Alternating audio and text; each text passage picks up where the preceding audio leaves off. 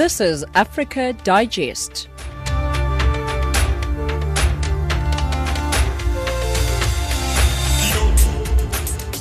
Good evening and welcome to Africa Digest. You are listening to Channel Africa, giving you news from an African perspective, broadcasting from Johannesburg.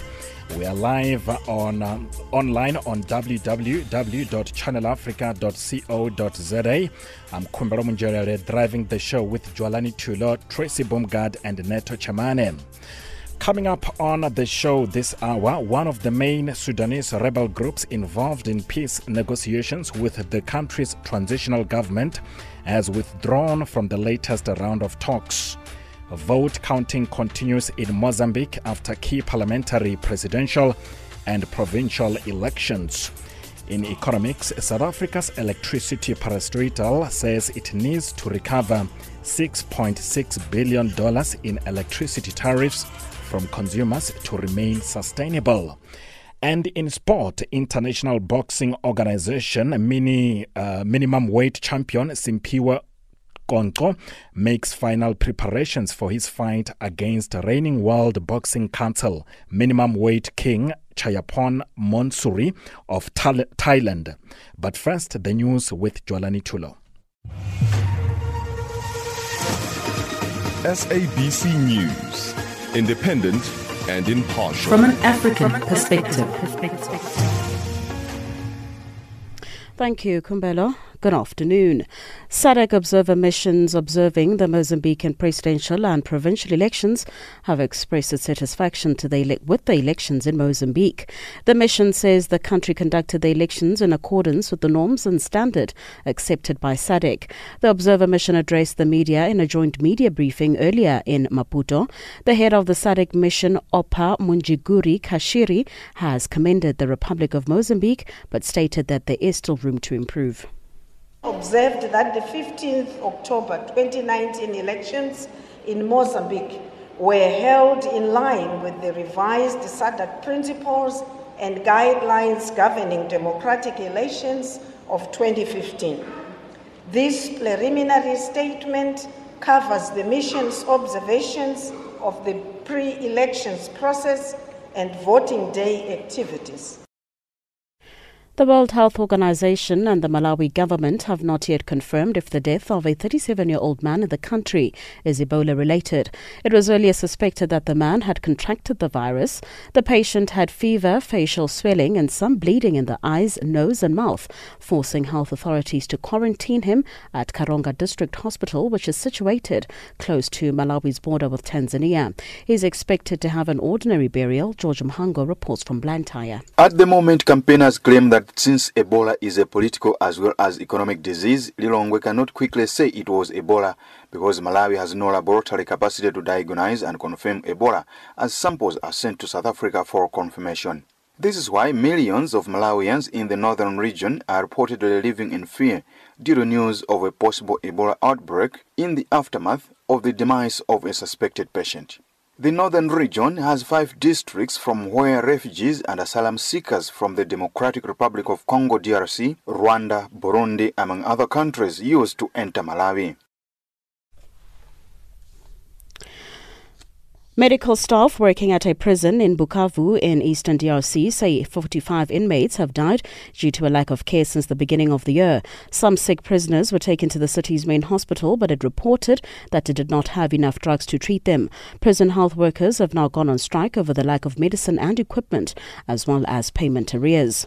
Hong Kong's Legislative Council has been suspended for a second day after pro-democracy lawmakers again heckled the territory's leader Carrie Lam. Rowdy opposition members created chaos in the chamber as Lam was about to take questions on her annual policy speech.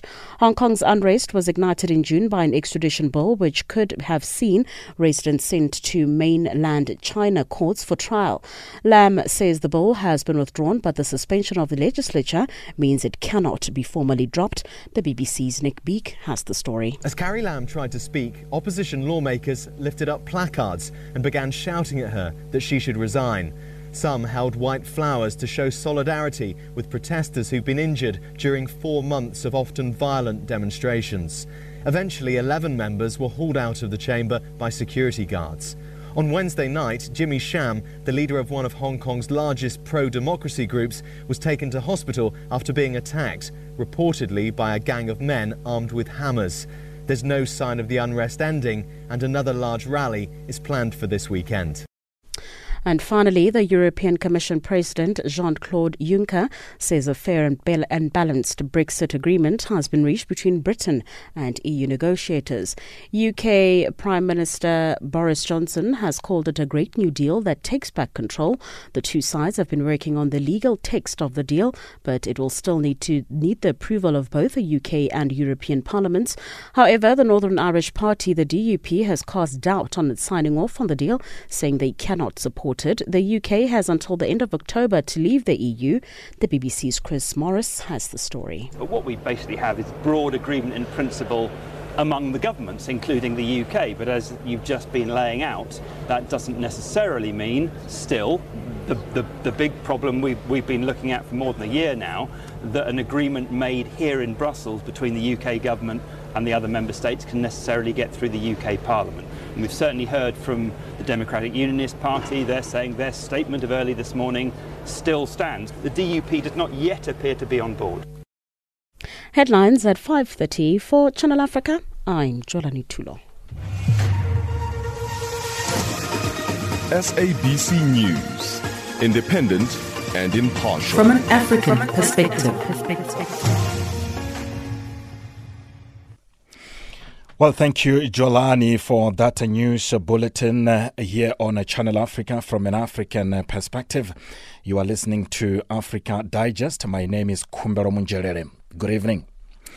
One of the main Sudanese rebel groups involved in peace negotiations with the country's transitional government has withdrawn from the latest round of talks, complaining of continuing attacks by government forces. The Sudan's People's Liberation Movement North, a rebel group in the states of Blue Nile and South Kordofan, accuses Sudan's Rapid Support Forces RSF, government's most powerful paramilitary group, of occupying new areas and arresting traders. East Africa correspondent James Shimanyula reports. Well, it is a surprise. It was not expected, but luckily for us on radio, which transmits across Africa, there is good news.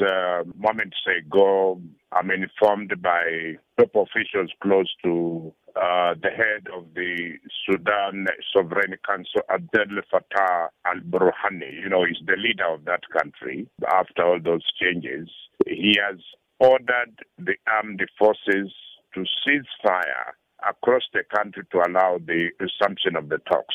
This augurs well for continuation of the talks because the claim made by SPLM North, which is led by Abdel Aziz Al-Hillo, was timely because it was made at the time when the talks were taking place.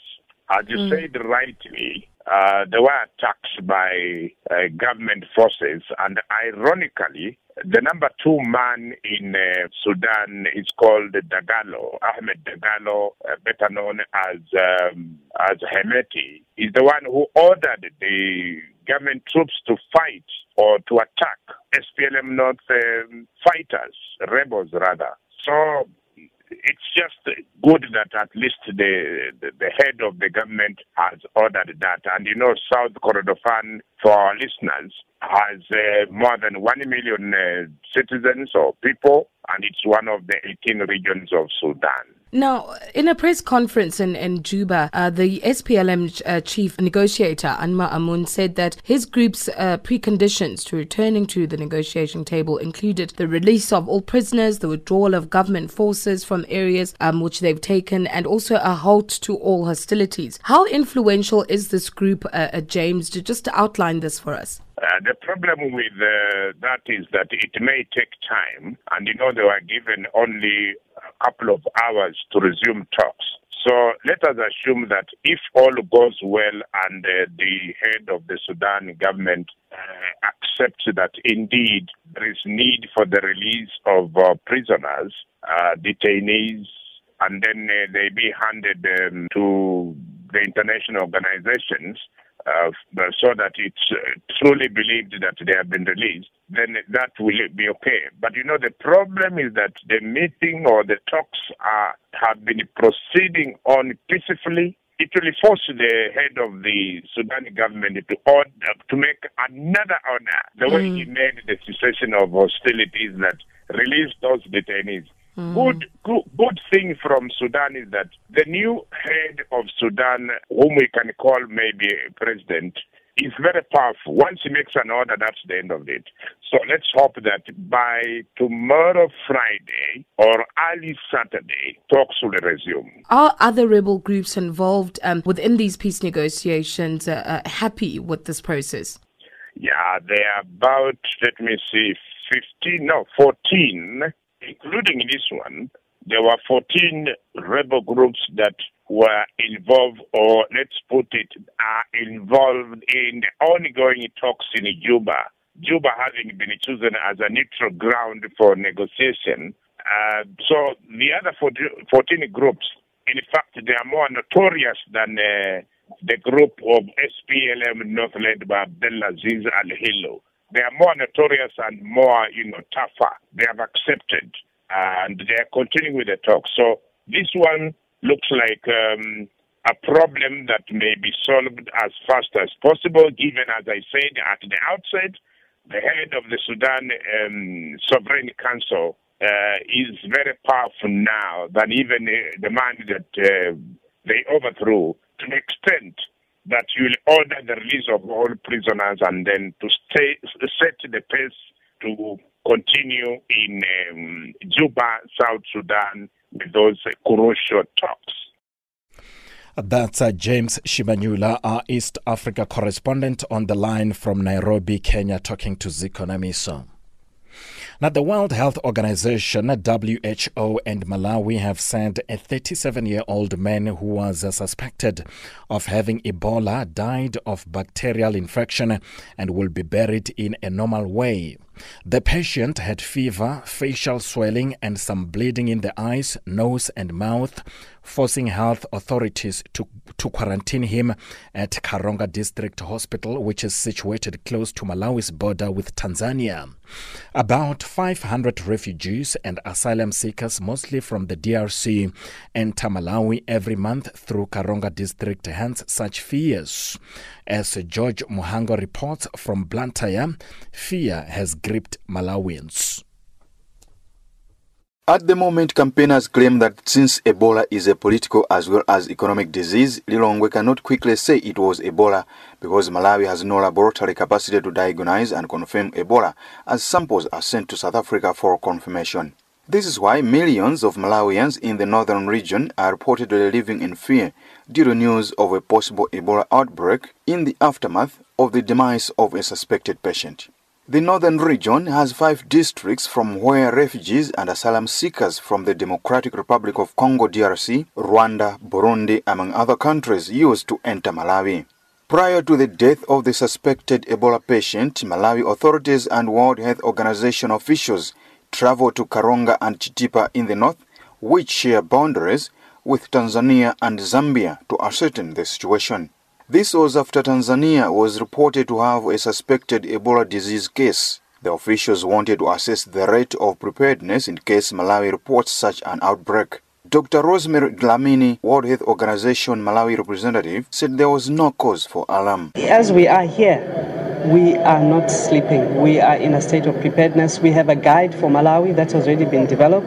We meet on a regular basis as multi-stakeholders, together with convened by governments, for us as the UN body and other agencies, so that we are on track of the situation all the time. It has been confirmed that the patient who was admitted at Karonga Treatment Center died on Sunday afternoon after tests by both staff from the World Health Organization and Ministry of Health in Malawi, where he was quarantined, proved otherwise.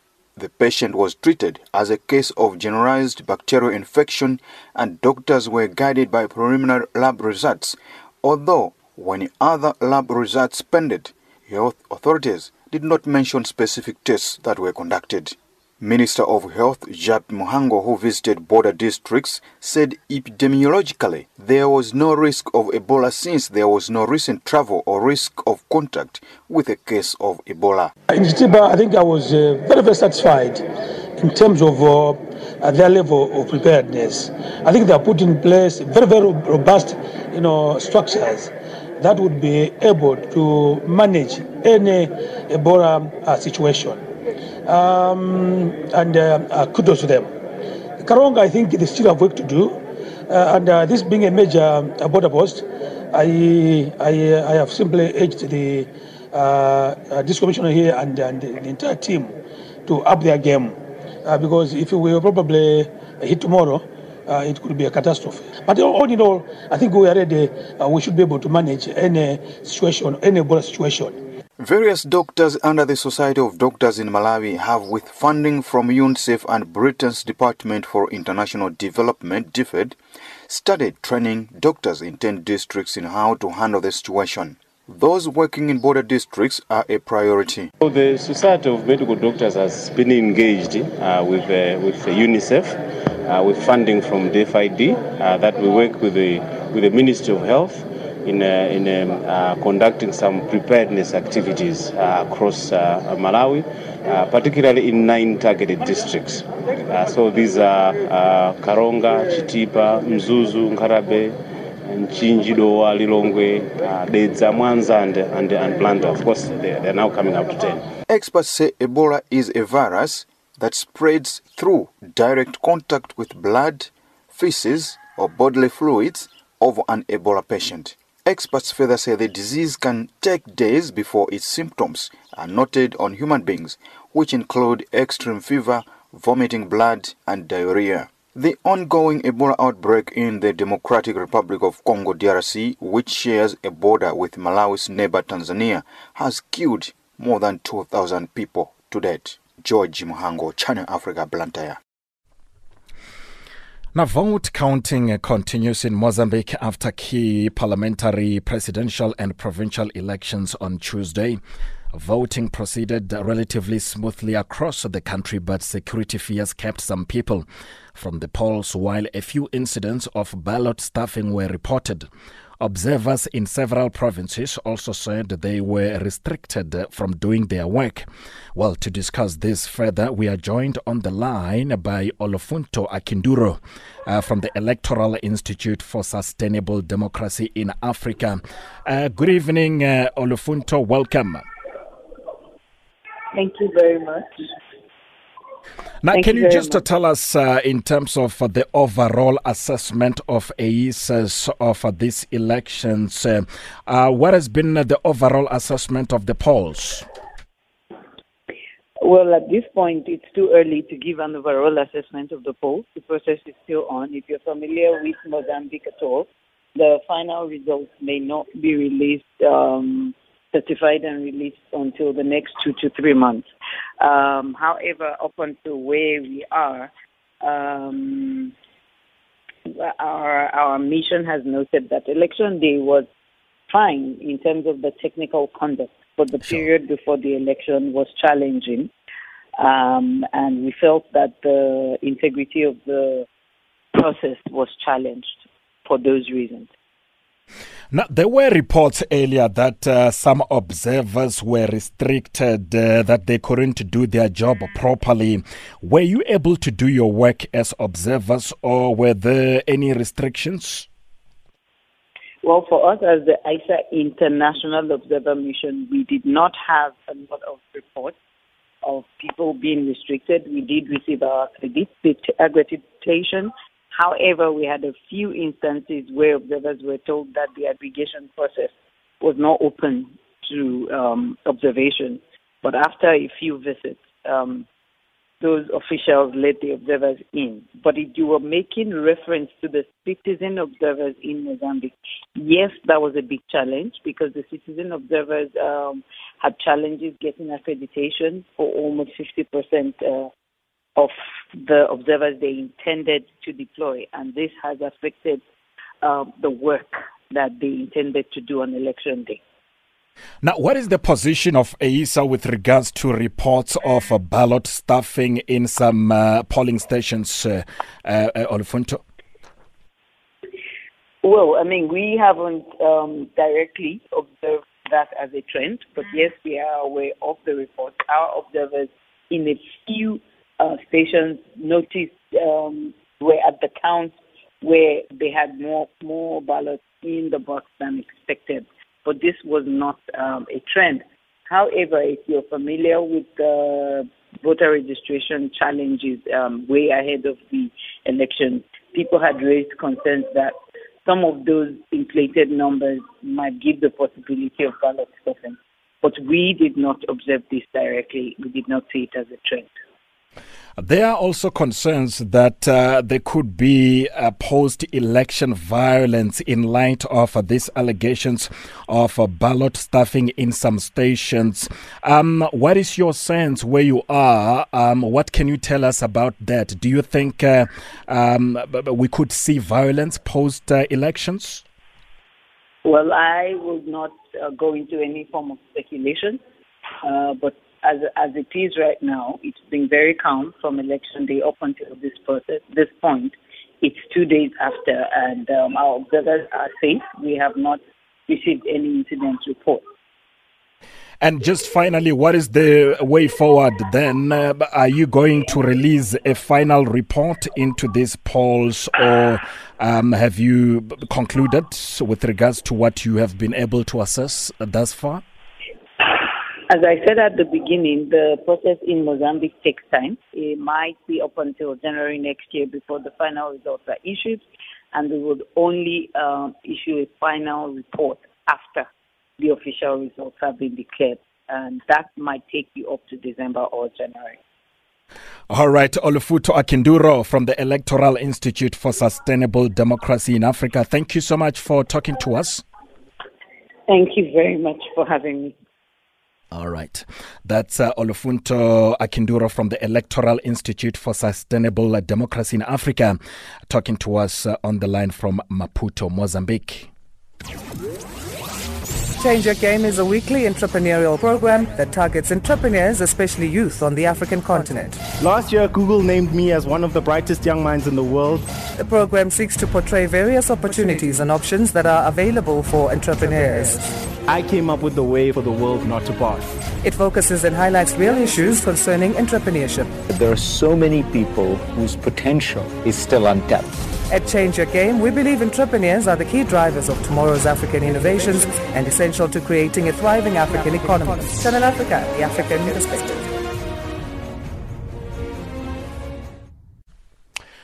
You are listening to Africa Digest here on Channel Africa from an African perspective. My name is Kumbero Munjerere. Cameroon refugees in Nigeria have appealed to the United Nations to intervene in their country's crisis for a durable resolution to the political problems. The call was made as they were being relocated from a camp at Ayenke, where they complained of incessant attacks, to another location where their safety will be better assured at a ranch in Kwande local government area.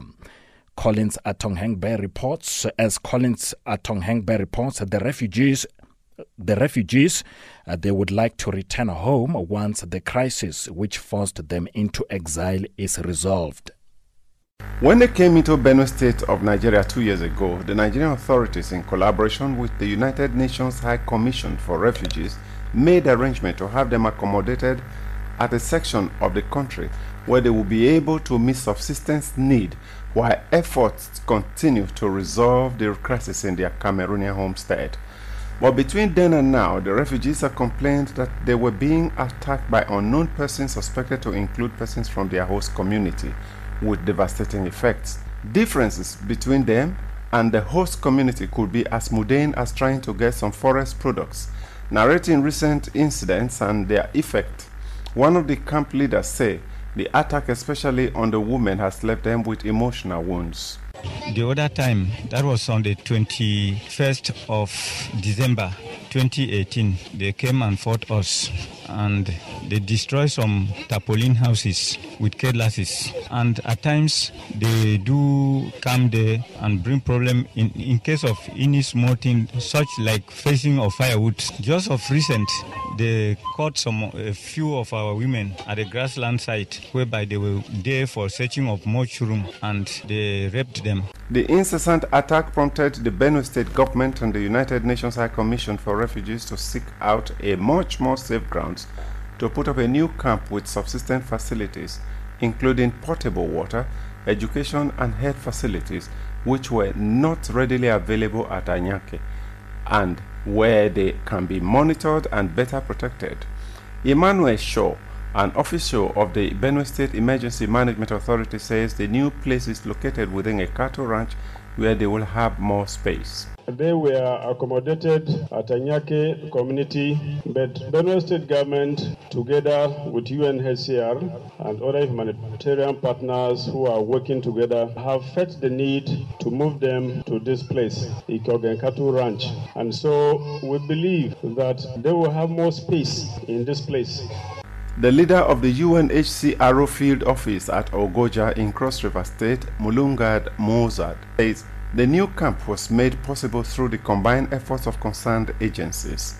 Together with partners, FJDP and other partners like Save the Children, Mediatrix, FHI 360, and all of us in coordination, in collaboration, provide the support and ensure that refugees, while they are here, get the adequate services that they have. Home front comfort cannot be compared to what is obtainable in a camp occasioned by involuntary conditions like war. That is what makes the difference when one is nostalgic. That is what is evident in the voice of Ekal Zephaniah, the Secretary of Cameroonian Refugees in Benue State, Nigeria, as he sends a plea to United Nations and other relevant organs to assist in quelling the political crisis which sent them into exile from Western Cameroon. But back at home, challenges still persist, still continues because many are still in the bushes. So we are pleading that the UN should intervene into this crisis and put an end to this. And all those perpetrators, all those committing these atrocities should be held responsible for their action. With their relocation to a much better facility where they can have adequate water supply, which is one of the items lacking in most refugee camps, healthcare facilities and schools for their wards, and increasing safety margin, it is expected that the refugees whose daily cry is, "When shall I see my home?" will be able to lead a better life, even if it's not comparable to being at their homestead, which they abandoned in Cameroon to seek refugees from the war which is taking its toll on the English-speaking Cameroonians. From Lagos, Nigeria, I am Collins Nosato Ingwe for Channel Africa News. When I think back to my childhood, geographically, it reminds me of a time where I was black and only struggling, but at the same time, always reaching for something more, something bigger in a South Africa that was hostile. Hello, Africa. This is 1000 African Voices, and I'm your host, Avurengwi. Join me on Channel Africa every Thursday morning between 8 and 9, and on Saturday and Sunday morning between 9 and 10. Rise, Africa, rise. Channel Africa, from an African perspective. Building Africa with love. Hujambo Africa. If there are holes in this continental ship, we are its children. Let us go and stop the holes. Let us gladly do it with our hearts, and if we cannot, then let us die. We will make a plug of our brains and put them into the ship, but condemn it never. Nguvu wakwatu, upendu ni nguvu. Catch us on Channel Africa from 10 to 11 a.m. every Friday, and Sundays from 5 a.m. to 6 a.m. It is almost 17:30 here on Channel Africa from an African perspective. You are listening to Africa Digest with me, Kumbero Munjerere. It's now time for the news headlines with Jwalani. SABC News, independent and impartial. From an African perspective. Thank you, Kumbelo. Making headlines, the SADC Observer Mission in Mozambique has expressed its satisfaction that this week's presidential and provincial elections in the country were peaceful. The World Health Organization and the Malawi government have not yet confirmed if the death of a 37-year-old man in the country is Ebola-related. And finally, medical staff working at a prison in Bukavu in eastern DRC say 45 inmates have died due to a lack of care since the beginning of the year. For Channel Africa, I'm Jolani Tulo. SABC News, independent and impartial. From an African perspective. Now, Doctors Without Borders, or MSF, says while it acknowledges the lower price offered to the South African government for the newer anti-tuberculosis drug, Delamanid, the International Medical Humanitarian Agency has called for it to be reduced even further and expanded to all countries in need. Well, to shed some light on this, we are joined on the line by Candice Sihuma, the Access Campaign Advocacy Officer for MSF. Good evening, Candice. Welcome to Africa Digest. Hi, thank you for having me. All right. How much does a 6-month treatment cost in South Africa at the moment, and why do you think the price is too high? Yeah, so at the moment, the price of Delamanid is about $1,100 US. It initially was around, just to convert that in South African rand, so that was initially 23,000 rand before it was reduced to now, which is about 19,000 rand. So the price of Delamanid, that's for a 6-month treatment course, and the reason we are still calling for the price reduction is because it's still expensive for the ordinary, South African as well as for the government to procure because of how expensive it is. So it causes so much of a burden to our South African government, considering all the, health constraints, health, issues that we face in the country, having to allocate a lot of budget in terms of TB treatment. So, comes as a high, as they still have to shoulder the burden of the high cost of TB treatment. Now, what measures do you think should be explored, Candice, to bring the price of Delamanid down further? So currently, the Otsuka, which is the producer of Delamanid, is the only they hold the patent on Delamanid. If they could sort of leave the reins to other companies and actually create a generic market and entry for generics to come into the market, that would sort of reduce the price of Delamanid to much lower at the moment, because they've created a monopoly for themselves, and that they have companies like Mylan who have a tech transfer and actually manufacturing Delamanid. They're the only, company that has some kind of agreement with Otsuka. If we have, take away the patent and allow for more generic entry into the market, that would certainly reduce the price of Delamanid, because then if you have the competition within the market, that ultimately would make the price much lower than it currently is. And how has Delamanid changed the way the drug-resistant TB is treated since it was successfully registered in the country? Yeah, so Delamanid is one of the most effective TB treatment drugs. It's one of the new drugs. In the past 50 years, we've only had 3 new drugs, so it's one of the new, and it's has less side effects. It's more tolerable. It's not toxic as compared to previous TB treatments, the injectable treatment, which was dropped by our government.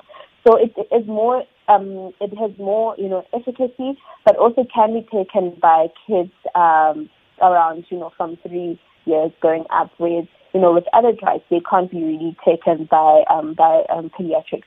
So it is more effective, and it also has less side effects and less toxic. So in terms of tolerance for patients, it's more tolerable because of how palatable it is. All right, Candice Sihuma, the Access Campaign Advocacy Officer for MSF. Thank you so much for taking the time to talk to us. We highly appreciate your time. Yeah, thank you. Thank you for having me. All right, that's Candice Sihuma, the Access Campaign Advocacy Officer for Doctors Without Borders, or MSF, bringing the time to 25 minutes to 6. In each and every one of us, there is a purpose engraved. We were all meant to shine. It is up to an individual to realize that purpose. Don't ever let somebody tell you you can't do something. Join me, Amanda Machaga, on Life by Design, where I will be talking to people who share their journey on how they discovered their purpose with the hope to inspire you to live your life by design. Tune in to Life by Design for your dose of Monday motivation every Monday at 8 a.m. Central African Time and at 2 a.m. the following day. Life by Design, be the architect of your life. Only on Channel Africa, the African perspective. Across the globe, every second, there's always a breaking story. What we want to achieve is a healthy and vibrant economy which can ensure full employment to our people. The government concurs with the views of the Black Economic Empowerment Council report that it is now necessary to make our policies on black economic empowerment more explicit. Last May, I asked constituencies at NEDLE to discuss youth employment incentives. I'm pleased that discussions have been concluded and that agreement has been reached on key principles. We are on an ambitious drive to industrialize, to attract investment, and to create more jobs for the youth of our country. They don't have jobs. I've tried looking for a job for a year and a half now. The challenges were experience and the level of education which I have.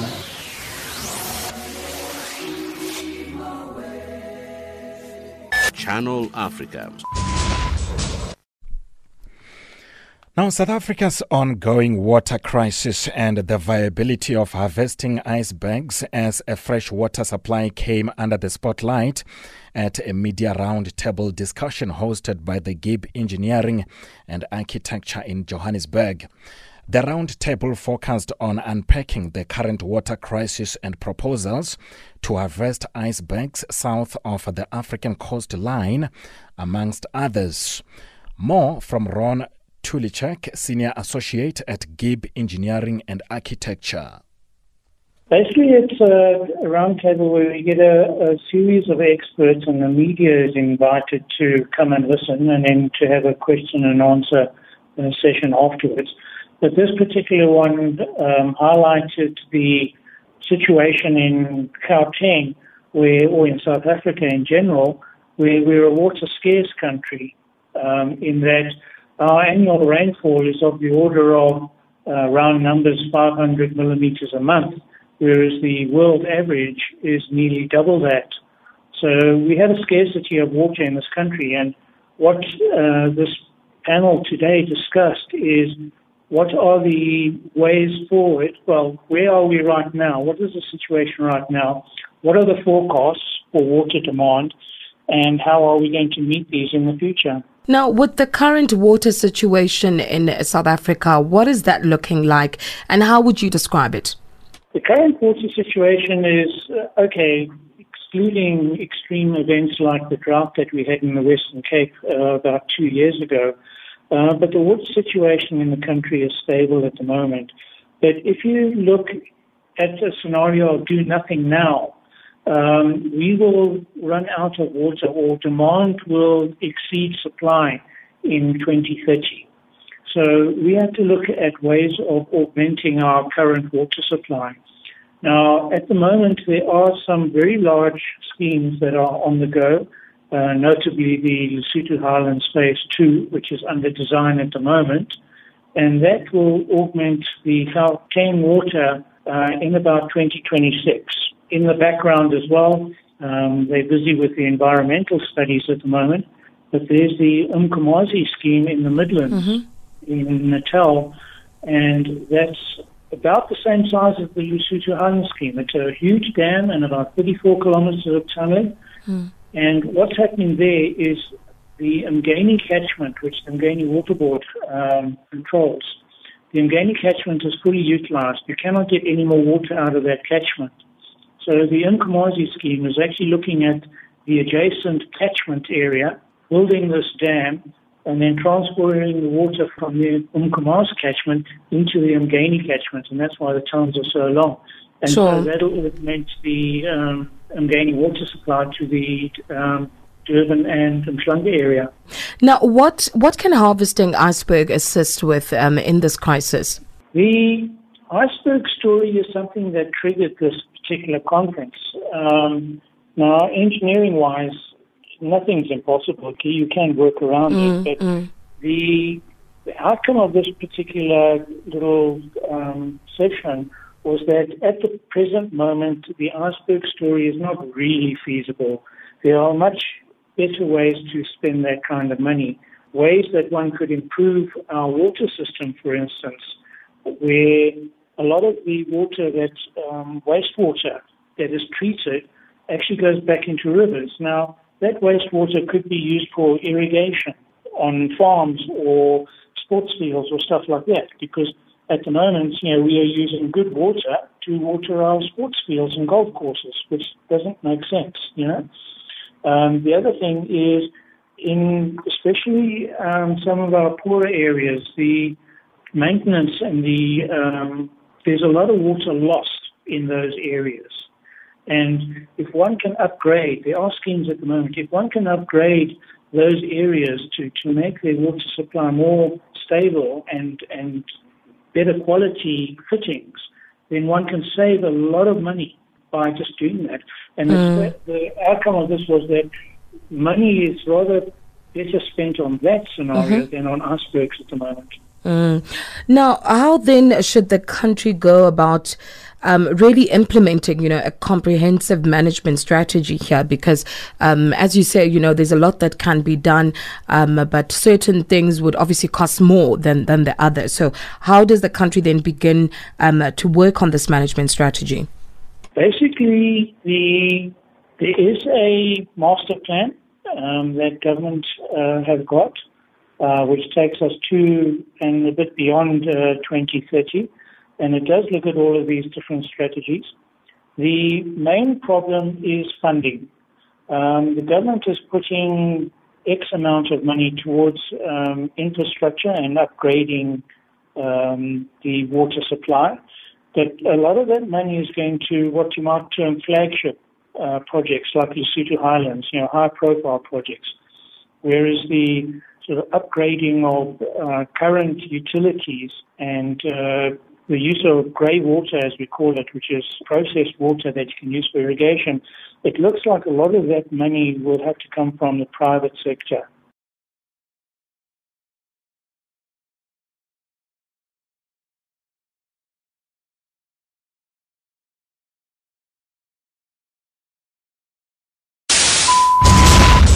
Across the globe, every second, there's always a breaking story.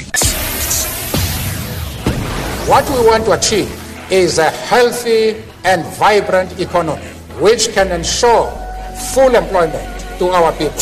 The government concurs with the views of the Black Economic Empowerment Council report that it is now necessary to make our policies on black economic empowerment more explicit.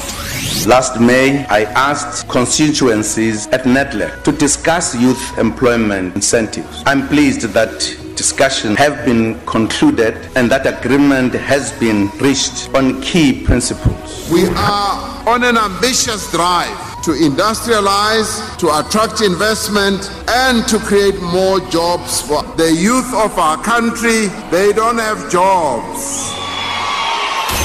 I've tried looking for a job for it's a year and a half now. The challenges were experience and the level of education which I have.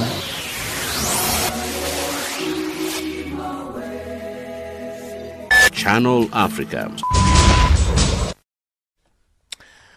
It's about 16 minutes to 6. You are listening to Africa Digest here on Channel Africa from an African perspective. It's now time for economic news with Tracy Boomgard.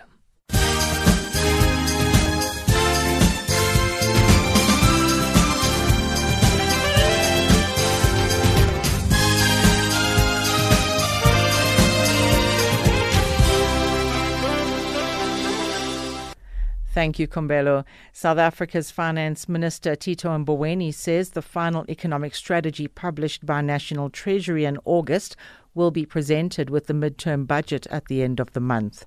The plan has received more than 750 public comments. However, Mboweni says not all comments will be incorporated into the final version. He says the document solicited inputs from economists, the ANC, NEC, Lekgotla and Cabinet. Ideas which are internally consistent with what we're trying to do, we should incorporate. But those which are internally inconsistent, we should just appreciate the contribution. Somebody who says, in order to get the economy going, economic strategy must say we are abandoning inflation targeting. That is internally inconsistent with what we're trying to do. That's inconsistent with our mandate. We can't do that. South African President Cyril Ramaphosa has called on investments to live up to their promise to create jobs and improve the country's economy. He was addressing entrepreneurs during the official opening of a privately owned smartphone factory plant in Durban. The gadgets will be sold both in the domestic as well as in the regional market. Ramaphosa is in the province as part of keeping track of developments in the investment drive, which was launched earlier this year. The new cell phone factory has created over 200 jobs, with women making up 67% of that workforce. Ramaphosa encourages potential and future investors not to give up. A number of projects are currently in implementation phase and will soon be launched. But the pride with this one is an investor who came to our country and said, I am going to invest and create jobs, and I'm going to create a product which will be sold throughout the continent, and they have made true to what they promised, because we want to encourage others, investors in our country, that they should live up to what they promise. Ghana's inflation rate for September 2019 has dropped to 7.6% compared to 7.8% in August 2019. This is due to the rise in the general price level of goods and services. Food and non-alcohol beverages recorded a year-on-year inflation rate of 8.5%, which was 0.3 percentage points higher than August.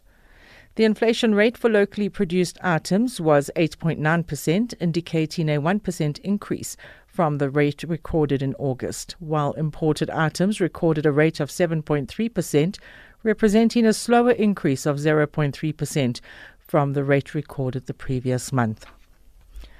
Tanzania's Williamson diamond production has registered a 17% increase this year.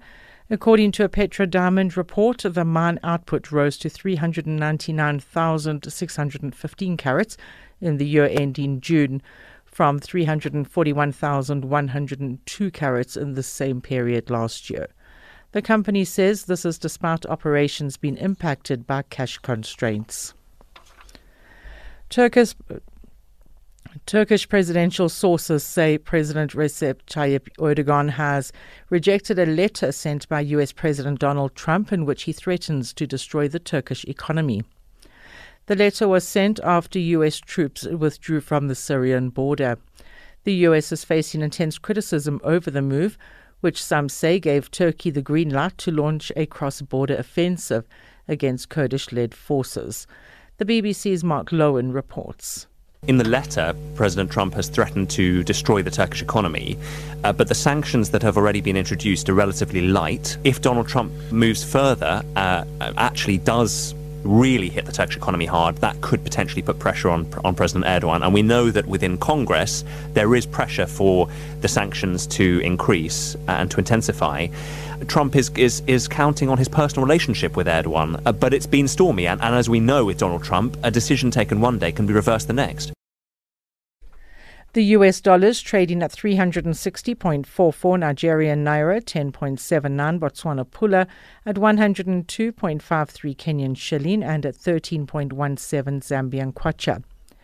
In BRICS currencies, $1 US will cost you 4.16 Brazilian real, 64.21 Russian ruble, 71.24 Indian rupee, 7.10 Chinese yuan, and at 14.94 South African rand. The US dollar is also trading at 78 pence to the British pound and at 90 cents to the euro. Gold is trading at $1,488 and platinum at $884 per ounce. The price of Brent crude oil is $58.95 a barrel. For Channel Africa News, I'm Tracy Bumgard.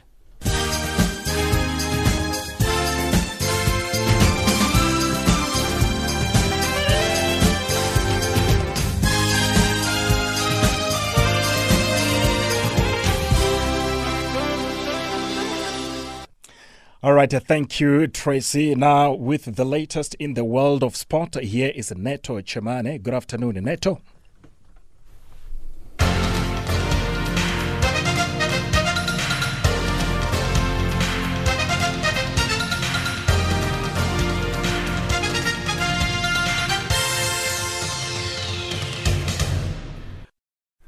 Thank you, Kumbelo. From the sports desk, a very good afternoon.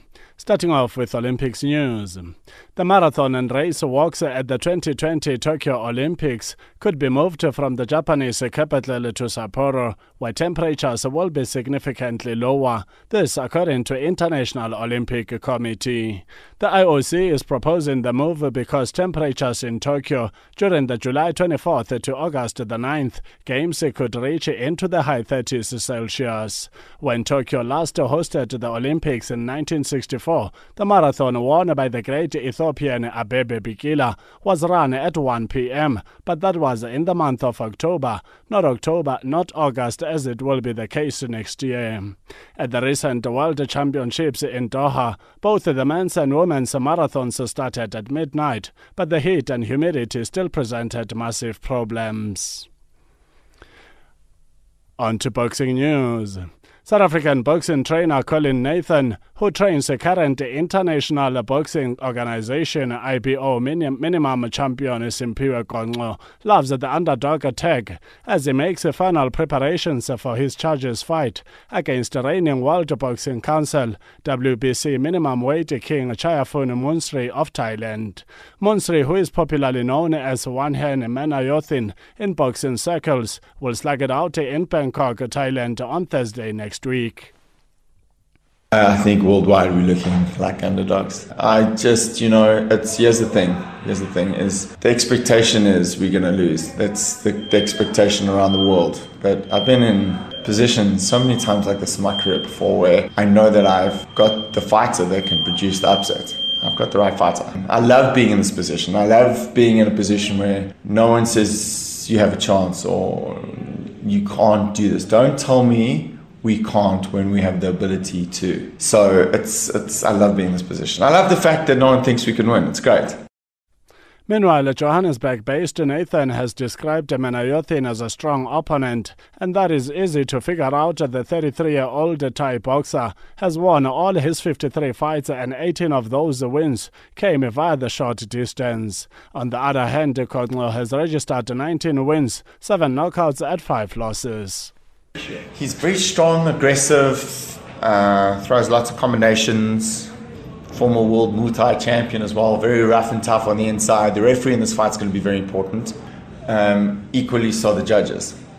It's Thai, it's hard to win in that territory in those kind of conditions. But mentally we get up for this, Not expecting any favours, King. I'm not expecting any favours. But I'm very excited about this opportunity. It's great for South African boxing. First time in over 8 years the South African fights for a legitimate World Boxing Council world title. So very exciting times. And I think people need to start believing in Konkco. I think he's got a hell of an opportunity and chance to win this. In rugby news, Ireland named Gary Ringrose in the midfield to replace the suspended Bandi Aki for their World Cup quarter-final against New Zealand at Tokyo Stadium on Saturday. Aki was suspended for 3 weeks after he received a red card for a high tackle in Ireland's final Pool A game against Samoa. Ireland coach Joe Schmidt. Obviously, with Bundy missing out, that kind of clarified the midfield a little bit. But Chris Farrell has been very good for us, and his second half performance, I think, against Scotland, he really came on and made an influential impact. on the wings, Andrew Conway's been very good as well as Jordan Lama. So the outside backs is a bit of a conundrum. The professional women's tournament at the Origins of Golf Selborne wrapped up in style on Wednesday, with Nobuhle Dlamini claiming the victory over Lauren Taylor by cutting a 73 in the final round, having led by 5 shots overnight after firing an impressive 70 in difficult conditions during the opening round. Dlamini was the favorite going into the final round. Despite consecutive bogeys on the 5th and 6th holes of the second round, the player from Eswatini never let Lauren Taylor or Jane Turner, who finished third, get too close. Her final score of 143 totaled 1 under par for the 2 rounds and ensured Dlamini was a worthy winner, despite Taylor's attempt to mount a strong charge to victory midway through the final round. Thank you for choosing Channel Africa. For Channel Africa Sport, I'm Neto and ETO Chamani.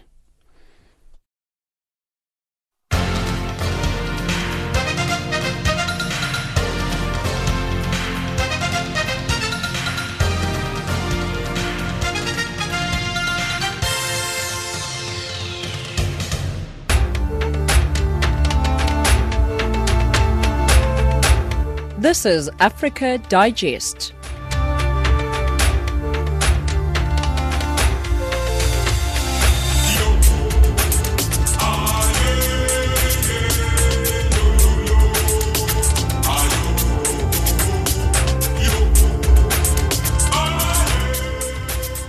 Recapping the top stories this hour. One of the main Sudanese rebel groups involved in peace negotiations with the country's transitional government has withdrawn from the latest round of talks. Vote counting continues in Mozambique after key parliamentary, presidential and provincial elections. And that wraps up Africa Digest this hour. From myself, Kumbara Munjerere, I will be back with you in the next hour. We're playing out with Tandolwe 2 by Bosi featuring Questa.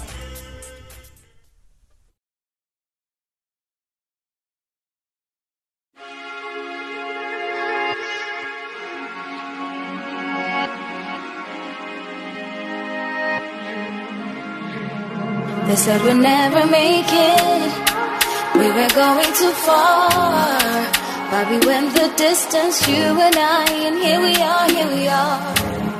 I hope you still have patience to try and reach for the stars.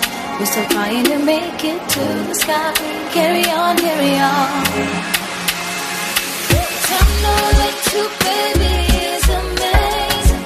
We sometimes don't deserve it.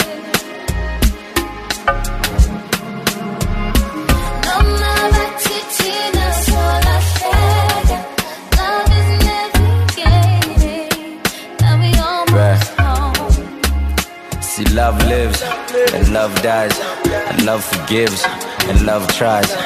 Love comes and love goes, and I love all of this love shown. Cause bengas gungaba so manyekas so ekta so my paintbrush, my heartfelt song, the paint dries. Marai atlento, see I talk and you speak, then I walk and you scream. I found you, I found love. You find me, you find us. They said we'd never make it, we were going too far, but we went the distance, you and I, and here we are, here we are. I hope you still have patience to try and reach for the stars. We're still trying to make it to the sky. Carry on, carry on. Time no to baby is amazing. We sometimes don't deserve it. No love titina sola fega. Love is navigating. Now we almost home. Ditelo shalele pansi love. Talk to me, Am I everything that you want? And I know what this once was, but is that still who we are? 'Cause I